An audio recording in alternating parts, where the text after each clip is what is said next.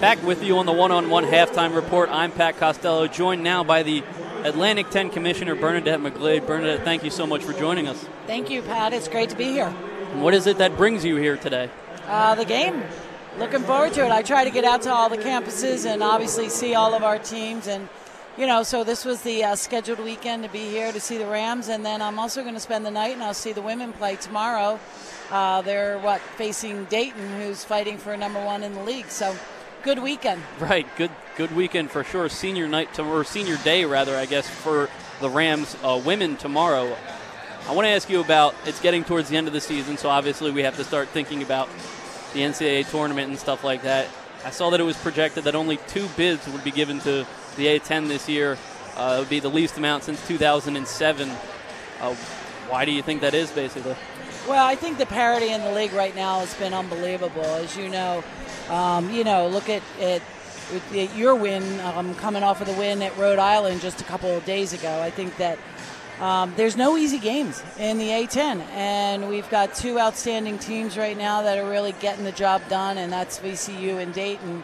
And, we have several other teams that are easily could win our championship, and as you know, every conference is only guaranteed their AQ, and then anything after that is extra on an at-large. But I think it's a year right now where we have a lot of teams that are rebuilding, and hopefully we'll have a great tournament in Pittsburgh and hope for the best.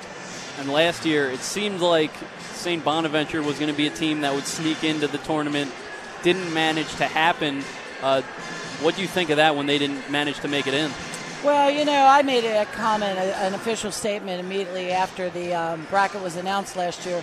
I think that Bonnie's, obviously, they were at 29 RPI, and history over the last, 49 years has proven that 99% of the teams that have an RPI of 30 or better will get into the bracket. So it was just an unfortunate situation. I think the committee looked at their quarterfinal loss, which was an overtime loss to Davidson, and it really hurt them at the end of the day. And, it was no consolation for St. Bonaventure's when they got the number 1 seed in the NIT. But, there are things that you just have to move forward on. You just have to go forward and work harder the next year. Historically speaking, the A-10 has always been a league that sends 2 or 3 or potentially even 4 teams to the tournament. What do you think?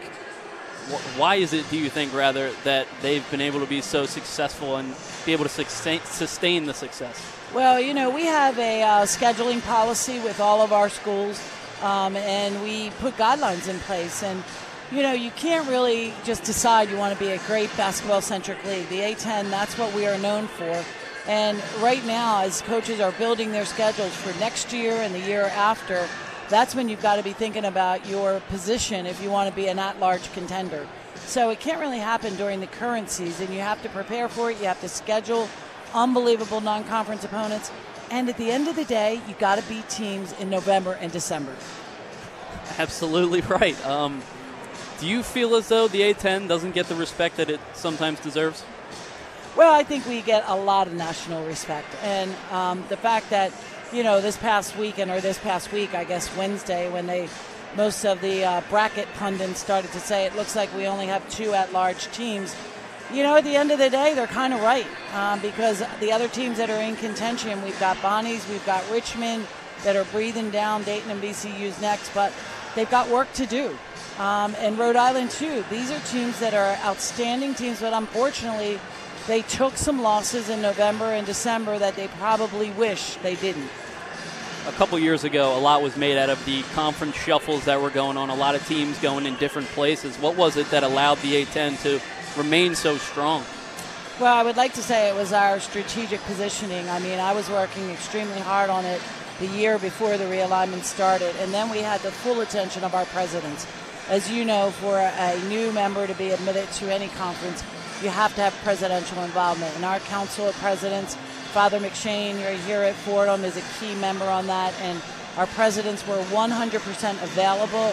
They were totally dialed into what was happening on a national level, and we were able to move quickly and be able to, secure the institutions that were good matches for the A-10. When you take a look at VCU and George Mason and Davidson and even Butler, even though they were in for just a short in and out, they're good A10 profile institutions. And I want to flip over to the women's side now and talk a little bit about that.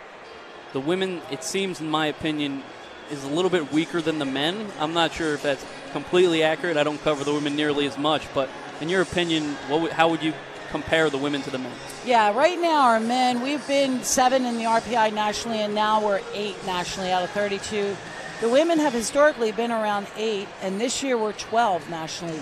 So it's the first time that we've gone above the 10 RPI level, which takes us out of the top third of the conferences.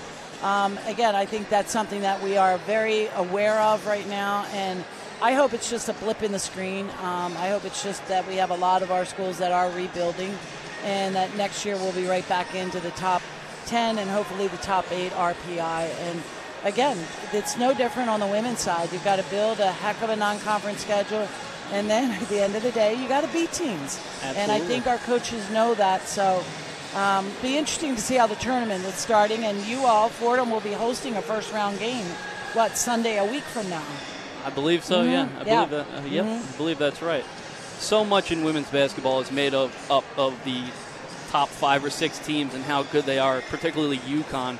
How hard is it to compete as the A10 compared to some of those schools when at the top of the at the top of the standings, rather, there are so many really, really good teams? Well, UConn has just separated themselves. They're in another stratosphere.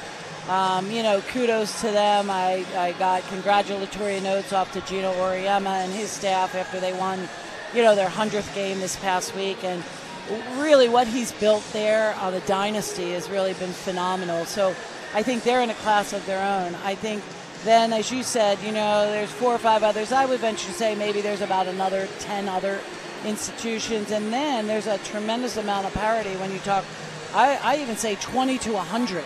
And so that's where I think the A10, we've got to get our women's teams competing in that realm so that we are back in the top 10 RPI, and then you start chipping away at who's in front of you. A lot of people have said that UConn has been bad for women's basketball. I'm not a person of that view. I think it's been fantastic for it, but how do you view what UConn has been able to do for women's basketball?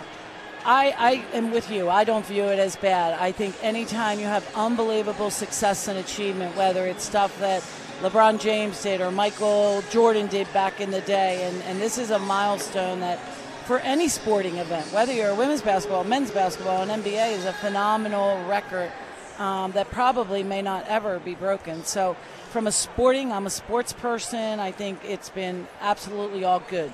I do think, though, that the women's championship, like we're doing a new format for our women's championship where our 3 to 8 seeds are going to get to host a first-round game. I think that's really good for the championship and good for women's basketball, and quite frankly, I wish the NCAA tournament would consider that, taking it away from the top 16 seeds and let the top 32 seeds host. Is that similar to what the NIT has done, where they allow earlier round teams to host games here? Is that where you kind of got that idea from? The NIT does it, and it's tremendously successful. As you know, you get a first-round game at home, and you fill the arena. And just like in pro sports, the NBA, they alternate between home court, and then you go to the lower seeds court for the next couple of games. And there's a lot to be said about, opening up the championship by spreading it around, and I think it would start to close the gap. I do want to ask you about yourself. How is it that you managed to end up as the Atlantic 10 commissioner? That's a good question. I sometimes ask myself that. I was at the ACC. Prior to the ACC, I was at Georgia Tech, and I coached, and I was also there for 17 years. And then I was at the Atlantic Coast Conference as a senior associate for 11. And quite frankly, when the A10 commissioner job became available, I received a lot of calls, and they had a firm working. And we had a great interview process, and I was fortunate to have been offered the job. A great decision on my part was to accept the job. And so it's been phenomenal. It's hard to believe I've been in this position 9 years now. So it's all been good. Great schools, really a great league. Absolutely. And last question here for you as Fordham retakes the court. What have you thought of the game so far that we've been watching here? Actually, I think that both the teams obviously are combating some challenges with some players out, but I think it's been good. I think the crowd certainly has been helping the Rams, as far as that's concerned. So again, I was talking earlier to your media relations folks. There's no easy night, no easy game Absolutely in the A10. not. So both these teams are fighting as if they were fighting for first place in the league. So it's all good. Atlantic 10 Commissioner Bernadette McGlade, thank you so much for joining us. I really appreciate the time. Thank you. Appreciate it.